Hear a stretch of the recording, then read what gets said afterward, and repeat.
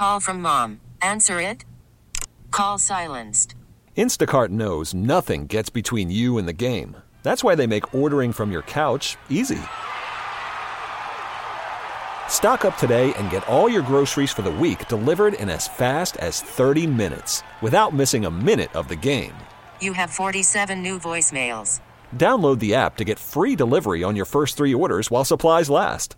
Minimum $10 per order. Additional terms apply. Mully and Haugh Flashback. Flashback. I would have loved to work with Justin Fields. I would have loved to work with him. But because I didn't work with him, I don't know the inner workings of the Bears and don't know what they think of him. But I would have loved to work with him. I've seen enough of Justin Fields from college right through now to think that you could win with Justin Fields. Mully and Haugh, Chicago Sports Radio 6-7 of the Score. That's Charlie Weiss.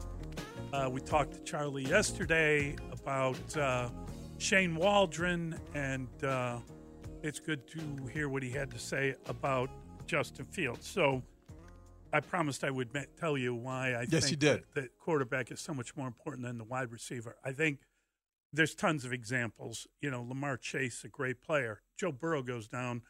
Is Lamar Chase bringing you to the Super Bowl?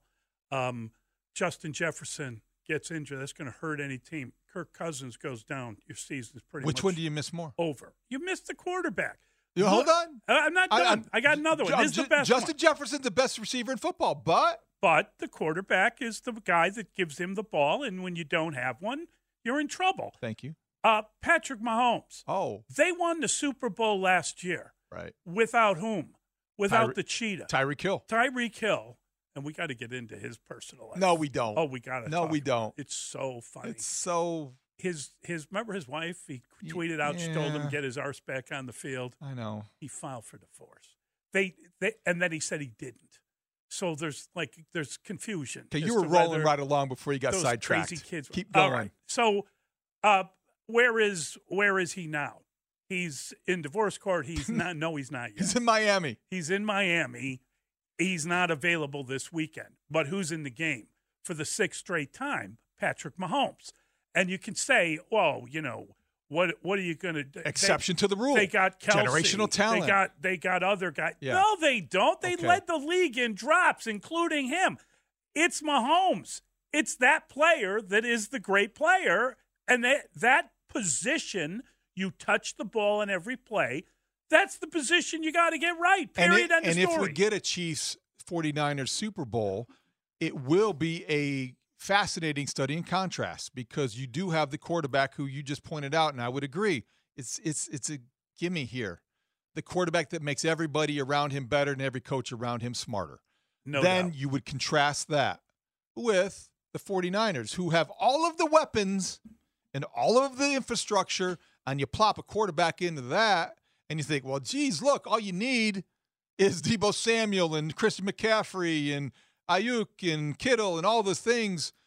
But that is going to be really cool. It's fluky. If it's Chiefs / Ravens against the Niners because of what you just said, yes. The balance of the team versus the strength of that position. Because the quarterback is the great multiplier. We talk about it with Montez Sweat, but it really is true if you have the right quarterback. That's why in this conversation, the way that we got started here, Marvin Harrison Jr., when you evaluate traits and you look at the field of players available and prospects, he's the best player in this draft.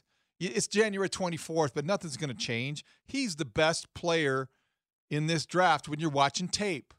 But is he the one that you want to draft to get to the Super Bowl? Probably not. Because if you have a quarterback who can help multiple players elevate and lift their level of play, exactly, you do that. Exactly. A wide receiver is basically, you help the quarterback. You may help the running game. You may help the other guy. But it's more commonplace to see a quarterback be the great multiplier than a wide receiver. Yeah, I got to tell you, you look at where the quarterbacks are. Like, okay, Bill Belichick is available, how many people are suddenly going to fire everyone to bring in Bill Belichick? I know he's a little bit older than he was, but if he were available in the year Tom Brady left, would everybody in the league have jumped at that opportunity? Because he was younger then, and he wasn't the guy that was the title winner. It ended up being Tom. Tom won the Super Bowl. Maybe he learned from Bill. Whatever he learned, he could, as a quarterback, make his team better and lead a team to the Super Bowl while Bill is still trying to find a quarterback. Well, that's an interesting example historically, because I do believe this, that initially when Tom Brady was thrust into the lineup, probably before he was ready, even he has talked about that, he benefited from being surrounded by the great infrastructure, having the great coaching. No doubt about it. And, he was somebody that grew into the job. Once he did that, he didn't need the rest. Then it was Tom Brady, the great multiplier, because of the way that he learned the game, because of the way he anticipated all the throws and did everything right. So I think that he began his career maybe as a game manager, and then he became the player that could go anywhere and succeed just because he was the greatest quarterback that ever played. It's a legitimate thing to consider, right? I mean, I don't know why the quarterback doesn't mean more to people if indeed that's what we're hearing. Draft the wide receiver. I mean, that's fine. Wide receiver, he's a great player, but I wouldn't draft him first overall. I think you're only hearing it from people that believe the Bears should stick with Justin Fields because of all they've invested in him and all they could get for that pick. I think that's probably as much of an impetus to that argument as anything. And I mean, listen, like we talk to DJ Moore on a regular basis. They don't have him this year. How many games they winning? I mean, they already lost 10 with him, but how many are they winning if they don't have him on their team? And it's the same thing with Jamar Chase or with Justin Jefferson or with a great receiver. And I just don't understand why the quarterback position isn't more appreciated in Chicago. Maybe because we really haven't had a player that we've watched develop. Can you appreciate something you've never really experienced? Right. Or that relationship is not one that you can understand fully because you've had one disappointment after another. And we don't need to go back through recent history, but it's been very deflating. Mitch Trubisky teased us. It gave up a lot to get him, and he didn't get Mahomes and all of that. But boy, 2018, you thought you were onto something. Beginning of 2019, you thought, well, maybe this will work. And then reality hit and returned and came, landed with a thud, and he was gone. And you need a mix of players. Like you need like a lot of different things to make a great drink. But if you don't have whether it's whiskey, gin, vodka, whatever the base alcohol is, then the drink doesn't have any kick to it. So you better get the quarterback. You okay? We're starting early here? I'm apparently daydreaming it's about booze. 10 after 8, we're already talking about margaritas, old fashions. Hard to make them. I know. Without the key ingredient. Good old gin and tonic. Ooh, yeah, gin fizz. That would be nice. All right, you have your Virgin Mary cocktail, whatever you want to call it, with no booze in it. I'd like to put a little bit of vodka in my tomato juice. Sir. Well, so we're having Bloody Marys at the break? Sound like Dave Wannstedt. Well, I like those. How about that story he told? What was that one? With the interview that he and Jimmy Johnson conducted, I think it was a morning interview at a hotel, and they ordered four Bloody Marys. And the guy walked in, and I think that he was a little surprised. But that was, yeah, that's the way they did it back in the day. I've never had one of those Bloody Marys that has like a burger in it or and bacon sticking out. Yes, with 2 celery stalks. And that's too much. Like a giant it's too busy. Piece of too busy. Some kind of meat sticking out of the thing. Like that's what Dustin marinated beef and some bacon. Oh my God! Yeah, and a spear, and they stir it up. Right, exactly. No thanks. give me a little celery maybe because it'll counteract the other stuff. No, healthy celery. No, I'm saying that at least it has the distinctive taste. I'm not a Bloody Mary guy. I'm all for day drinking, but I'm not a Bloody Mary guy. Drinker. Yeah, okay, I depends. don't think I drink in the morning. It takes me a little while. I don't know. I could have a drink after the show if you insist. Yeah, we've done that. We've gone out for a beer. It's not like something you do all the time. No, but it's a civilized. The 10:30 beer is not such a bad idea sometimes. Not when you get up as early as we do. Yeah, it depends on how the day goes. That's right. Yeah, 10:30 beers could be definitely a third recommended. Beer at 10:30 might not be good. No, Then we've you call gone Mr. out for Uber. one or two. Yeah. Then you call Mr. Uber. Mr. Uber. That's really good. All right, we got a lot of people who want to check in. Let's try Scrap Iron is on. Hey, Scrap Iron. Hey, Scrappy. Hey, guys. Big fan of the show. Being a guy from the south side of Chicago, I grew up on 55th and Kedzie over by St. Paul Parish. Yeah. I got to check in with Mully, and that's the reason why I have to call today because Mully sounds like he's getting crazy over there. So, thank you, buddy. Yes. He's delirious.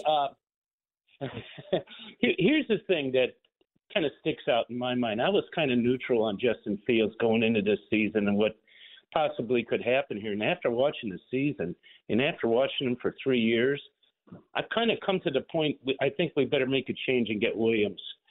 My reasoning is this. Kind of look back in the last 3 years with him, in the last 2.5 years he's played quarterback for the Bears. The great quarterbacks always seem to, even with lesser talent, look at Mahomes. He had no wide receivers and won a Super Bowl. And the thing is that sticks out in my mind, those last possession games, especially this year, the only game I could think of in him being a quarterback he ever bailed out on was a Minnesota game, and he made about a 30-yard pass to DJ Moore to win the game to set up the winning field goal. Great quarterbacks always find a way to win. And he really never really won too many games from behind. The last possession games at the end of the game. You know what I mean? Or even put him in position. He seems like he misses the free throws, the short passes. You kind of look at game-winning drives. Usually start out with a short pass and then kind of build on that. And he just doesn't seem like he's got it. I'm going to hang up and listen to your reply. Hey, thanks. I'm a big listener of the show. Appreciate it, Scrap. Thanks, Scrap. Thank you, buddy. Yeah, big South Side guy. Makes some good points. Yeah, I think that the tendency for Justin Fields to miss on some of the simple throws is something that stood out probably more toward the beginning of last season than the end. He did kind of improve. Certainly the last 7 games, it's hard to point to specific games where he didn't succeed. It was a very strong close to a season. I just don't know if it was enough. Against the Falcons, he played as good of a game as he has played in a Bear uniform. I don't know if it was enough. There are lots of reasons you could talk yourself into keeping Justin Fields. As one texter says, there's no sure – Caleb Williams isn't a sure thing. There are no sure things in any sport evaluation. They're just opinions based on evidence, based on things, your own experiences, and you're taking a shot. The opinion here would be Justin Fields, good quarterback. Caleb Williams, potentially great one. And you said it, can you win a Super Bowl with Justin Fields? And as someone points out in the text line, the Bears went to a Super Bowl with Rex Grossman. So, yeah, you could probably get to the Super Bowl, maybe win a Super Bowl with Justin Fields as your quarterback. You're not going to build a dynasty. You're not taking the North and not giving it back, as you pointed out earlier, with Justin Fields. It's just not going to happen right now. Rex Grossman got to the Super Bowl because he was part of a offense that ran the ball really well, a defense that dominated and took the ball away, and he had a very good start to that season. After 6 games, he was an MVP candidate. Rex Grossman got to the Super Bowl, didn't win it. By the end of the season, they were going to replace him. They were going to replace him. Yeah. Brian Griese was the most popular quarterback in town. Sexy Rexy was, good Rex, bad Rex. Sexy Rexy. Hadn't heard that one in a while. Didn't you tab him that? Didn't you name him that? That was not me. Thank you. Sexy. Keep sexy for myself. Let's try. In a wig. Me and my wigs. All right. I'm sorry. I got to get this name here. Give me a second. Is it Doug? Doug in West Dundee? Hey, Doug. It is Doug. Oh, thanks, Doug. Sorry. Good morning. Our little boxes here are kind of squeezed, and every once in a while you get like 2 sentences that aren't related to your name. So I'm pleased we have your name. Not a problem. Hey, enjoying the conversation. I agree as far as Fields maybe not being everything you want him to be, but I think you can win with him. I just wonder if a couple things. So, he doesn't really have to go anywhere, and you have a roster that's pretty much a playoff roster by the end of the year. Now, if you took that first pick and you could somehow get the receiver and maybe Jaden Daniels or something, and keep Justin Fields, or if you wanted to take Caleb Williams and keep Justin Fields, but you need maybe a few more picks. So if you could come away, because what you're talking about is a 15 out of 100 chance at getting, a generational quarterback is what, regardless of who it is, history would tell you got, 1.5 out of anybody taken in the top 10, 15% of those guys are really panning out like you envision.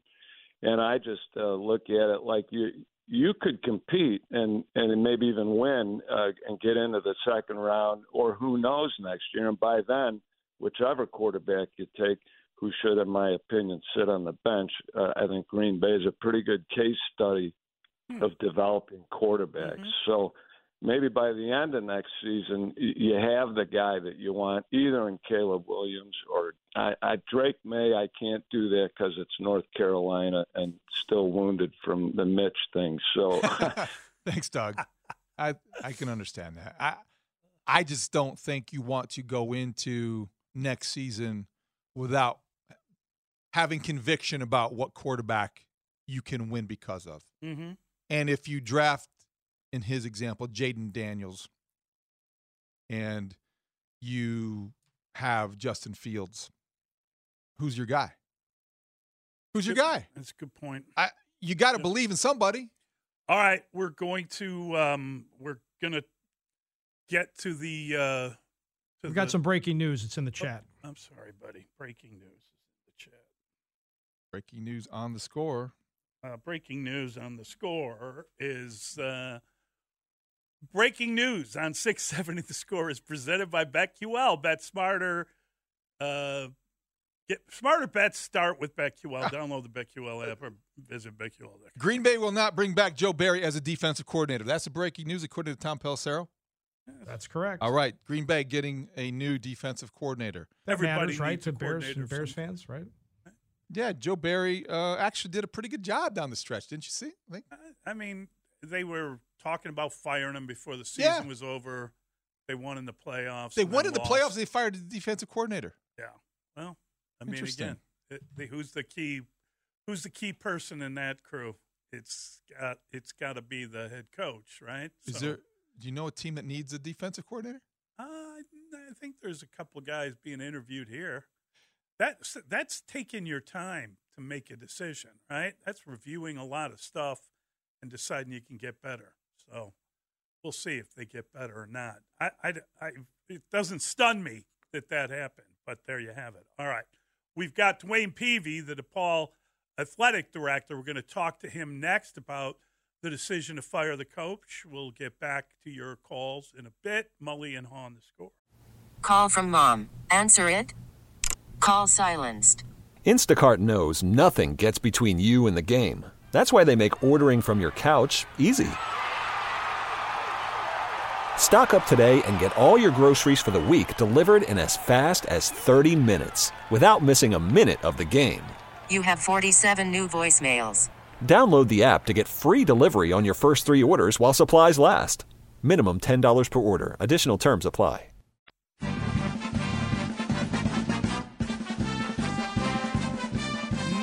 Mulligan, Haugh, Chicago Sports Radio 670 The Score. We are delighted to welcome in DeWayne Peevy, the DePaul Athletics Director, to the program. He joins us on the Score Hotline, powered by IBEW Local 9, Chicago's original powerhouse since 1892. DeWayne, good morning. How are you?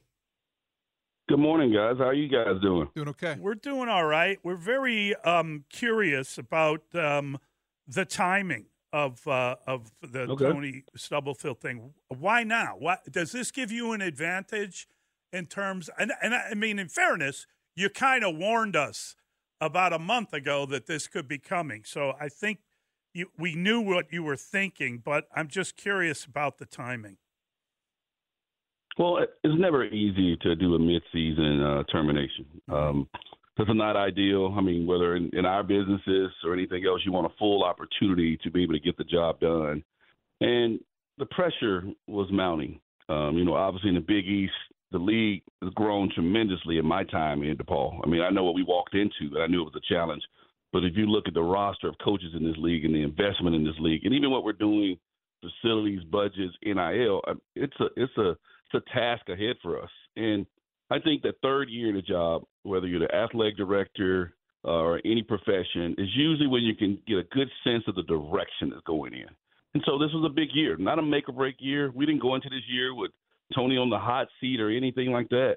But also, I never envisioned us losing 3 bye games and starting out 1-5 and being 3-15 at this point and not even being competitive in Big East games. I never saw that scenario either. And basically what it came down to is, how do we get this program in the middle of the pack from a competitive standpoint in the Big East to give us a chance to win a championship?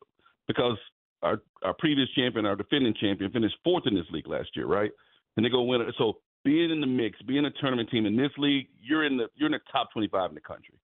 So what do I need to get there? And that was my charge. That's the thing I can focus on. And I started looking at the things we have to have.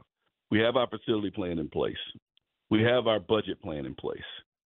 I'm really working hard with our board and my president on the salary structure and all those things I was working on for Tony in this program, because after year 3, my hope would be we're successful enough and I have to have all these things lined up to make sure I don't lose my coach.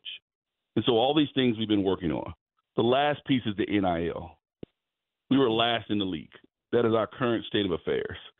But trying to raise money in NIL in a year when you're 3-15 has been impossible. We've tried.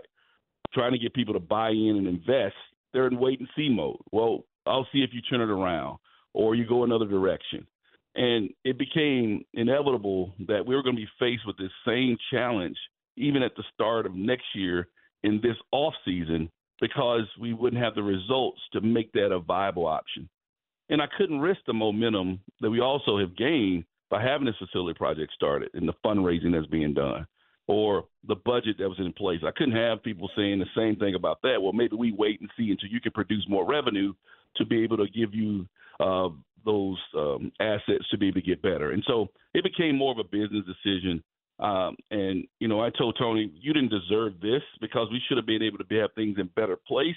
But the script changed. We all came here together with no NIL, the transfer portal not being a situation. I got hired under some circumstances, and so did he.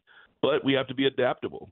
And unfortunately, in year 3, we weren't getting it done. And once we got to a point where I didn't feel like the results were going to get significantly better in the year and there was going to be a change made at the end of the year, let's use the opportunity to gain the momentum going forward so that way we can now not only hire a new coach, but have all those things in place when I'm hiring in the process versus telling some coach you're going to have it when you get here or we're going to get it together.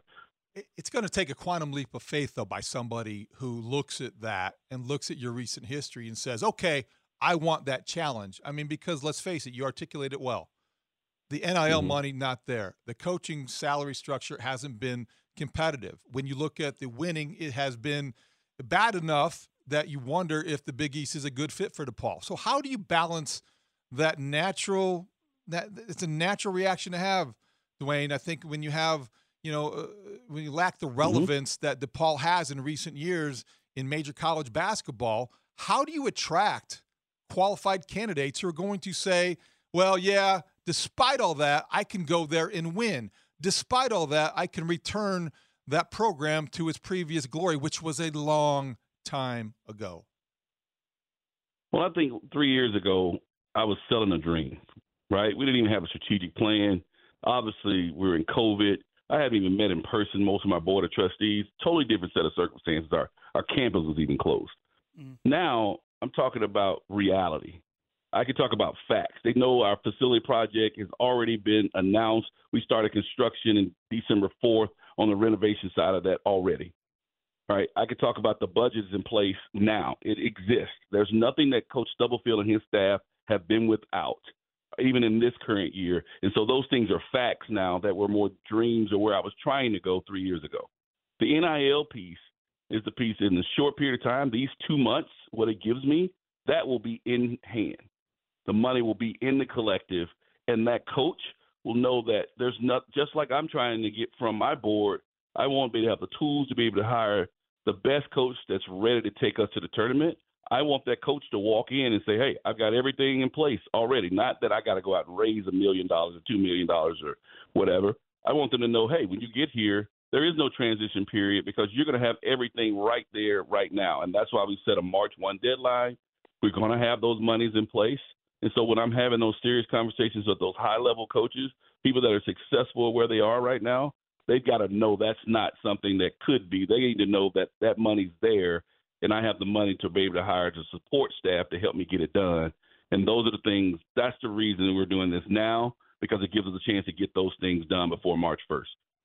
Does the amount of money you have to give Coach Stubblefield or pay him for not coaching now, does that impact the amount of money you can offer the next coach?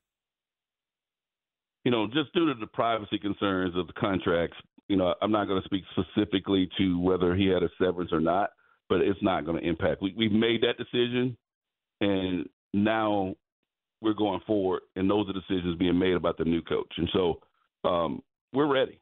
I'm anxious, as you can tell. The good thing about last search, a lot of people might be critical that I talked to a lot of coaches.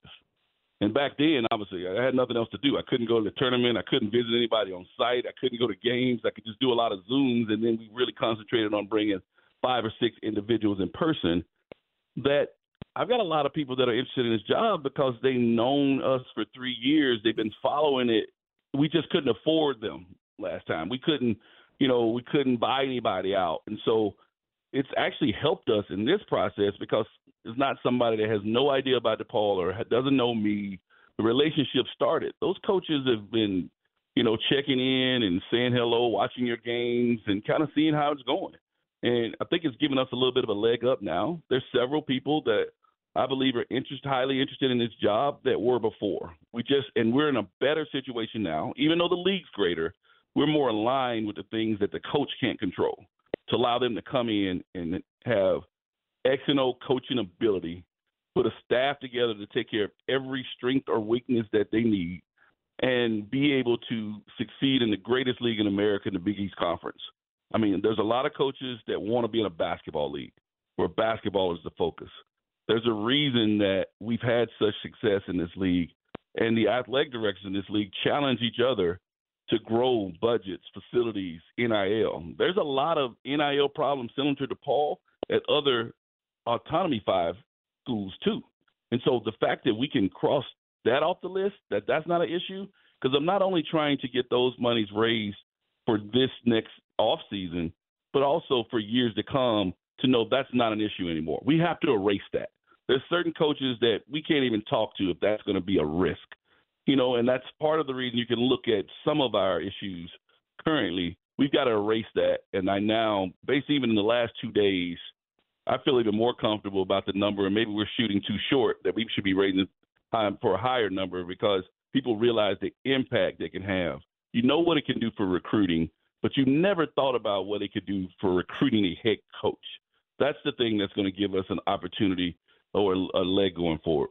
Well, let's talk about ambition and what's realistic. So you come here from Kentucky 3 years ago, and you spent a lot of time around that program. So I wonder, what is the model you're looking to replicate? Is it one of the college basketball blue bloods? Is it Butler or Marquette, more Big East type of programs? Is it something like Loyola has, very special in your own backyard? What is it? Because I think people look at DePaul basketball, and it's people of a certain age have very fond memories of the Mark Aguirre era, of what the Myers did for the program. I wonder, though, when you look at DePaul basketball, what your vision includes. Is it to be the next Kentucky, the next Marquette, the next Butler, the next Loyola? What is your vision for DePaul basketball? I think DePaul's brand is unique. I don't think we need to be anybody else, so the next anybody else. We could be our own, right? I mean, there's a lot of people that have an affinity for this program, and the brand, it shows you, it stands, 40 years ago, still resonates with people when you hear DePaul. But the thing I think we have uniquely is that blue collar, we call it blue grit. Having somebody come in here and knowing you're in a Midwestern major city where people are willing to come together, accomplish great things. This city is starving for a great college basketball team right now. I mean, I go everywhere in the city. I'm branded head to toe, and everybody's got a DePaul story. I'm talking about every Uber driver, people walking on the street, and there's an affinity of 85% of our alums are right here in Chicago. I got to give them a reason to reinvest in their school, to come back. Because maybe when they were students, we weren't even any good. They didn't even go to games. And so our students are starving.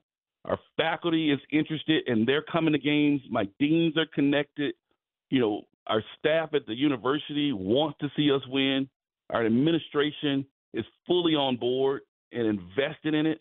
I've never seen DePaul like this, right? And from what I'm talking to other people, this hasn't been this way in a long time to have this alignment. That's why it's so important that we get this right this time around right now, right? A lot of pressure, but that's the job. And I'm hoping that I'm an asset to it too, that a coach is out there. I don't need to be in your way. I need to take care of things you don't want to worry about. That's the one thing I was able to do for John Calipari for 11 years. You coach your team, you do all this. I'll be the idea guy getting us out in front and thinking about things before everybody's doing it. That way, together, we can go create an event and start up the CBS Sports Classic and start with the partner here, Kippers Lesnick, and started the first time in Chicago. We can go change what we're doing with our foreign tours and putting us on being the first game that was on the SEC network, even before they had the soccer and football when it launched. We can be out front of different ideas and be a trendsetter. But I also can allow the coach to be able to do everything they need. What do you need? My head coaches will tell you now. I constantly ask them, if I can get you X, what can you do with it? Because I want those challenges to stay ahead of the curve of where they are in their strategic plans. That's what I'm trying to do for my president as part of designing DePaul, is that I need the athletic department to be that true front porch of this university, because we have an opportunity to change the university, not just the athletic department, change the actual university, because when we win, our university wins. And DePaul is the largest Catholic school in the country. Everybody knows the name DePaul, and part of that was what we did in the 70s and 80s.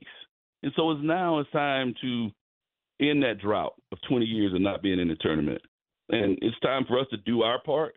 Our university has invested in us over the years. They're increasing that investment, and I'm going to work my butt off to make sure that they get a return on it. DeWayne, thanks for jumping on with us. We appreciate it. I can hear your ambition, and I think we're all hopeful that with the right guy, you get there. Good luck on your search. Thank you. Take care, guys. That's DeWayne Peevy from DePaul. Impressive guy. Yeah, and I mean, a lot of passion. A lot of big dreams, but a lot of lack of success thus far. Tony Stubblefield, that didn't work. Nope. And it's interesting. You go back and you look at some of the coaches they were talking to. Let's do that. Yeah. At some point, we need to do that, because it sounds like those are guys still interested. Yeah, pretty interesting. They're going to backtrack and see, what are you doing now? Mulligan, Haugh, Chicago Sports Radio 670 The Score. We're going to talk to Chris Chelios next. Chris Chelios. Up the boards to Chelios with room. He shoots. Score! BetMGM ambassador. Nice play by Chris Chelios. Hockey Hall of Famer. Chris Chelios is not human. I'm convinced of it. Not only will he go in the Hall of Fame, I think he should go in the Smithsonian. Blackhawks legend. Chelios will add defense, but he'll also add offense to the Hawks. Steve Smith ahead to Murphy. Nichols at the line. Chelios moving in. Chelios scores! Chris Chelios has won it for Chicago. Three-time Stanley Cup champion. What a competitor Chris Chelios has been over the years, and he's been a winner every place he's ever been. Chris Chelios with Mulligan and Haugh on 670 The Score. Mulligan and Haugh, Chicago Sports Radio 670 The Score. We love our opportunity to talk to Chris Chelios. He joins us now on the Score hotline, powered by IBEW Local 9, Chicago's original powerhouse since 1892. Chris, good morning. How are you? I'm good. How are you guys? Doing well. We're doing well. I'm really looking forward to the games this weekend. And my wife is from Detroit, and this is their chance to get to a Super Bowl for the first time. I mean, everyone is kind of over the moon for it. I also believe that if you're not a Niners fan, and there are people that aren't, you're cheering for Detroit because this is an underdog story. And again, one of the few franchises that has been denied this. God, I feel like you're setting me up for this Detroit thing again to get people in Chicago mad at me. But anyway, yeah, I mean, obviously, I didn't realize that they'd never even been to a Super Bowl, which is crazy with the history of their team. But I went 2 weeks ago to the game, and it was one of the first times I've ever left Ford Field when the people were actually happy and in a great mood. So, yeah, I'm cheering for them all the way. Nothing against San Fran, but Jared Goff, I love him as a quarterback. I like their team. That Hutchinson reminds me of, a Dick Butkus type, Urlacher type, middle linebacker. So, it's been exciting, and there's nothing better than playoff football. And it's going to be tough, on the road, but they've played well on the road too. So, hopefully they're a team of destiny and they'll get to the Super Bowl. I hope they do, just to see you squirm when you have to pick them to win the Super Bowl, Chelly. That would be awesome. So, God, well, I have to. I mean, I love the Ravens too, and what he did, I think they shocked a lot of people at KC going into Buffalo and winning that game. So, I mean, it's all great teams, and I don't really hate anybody in there. But if I was going to pick a team that I didn't like, it'd be San Francisco because all those people out in California.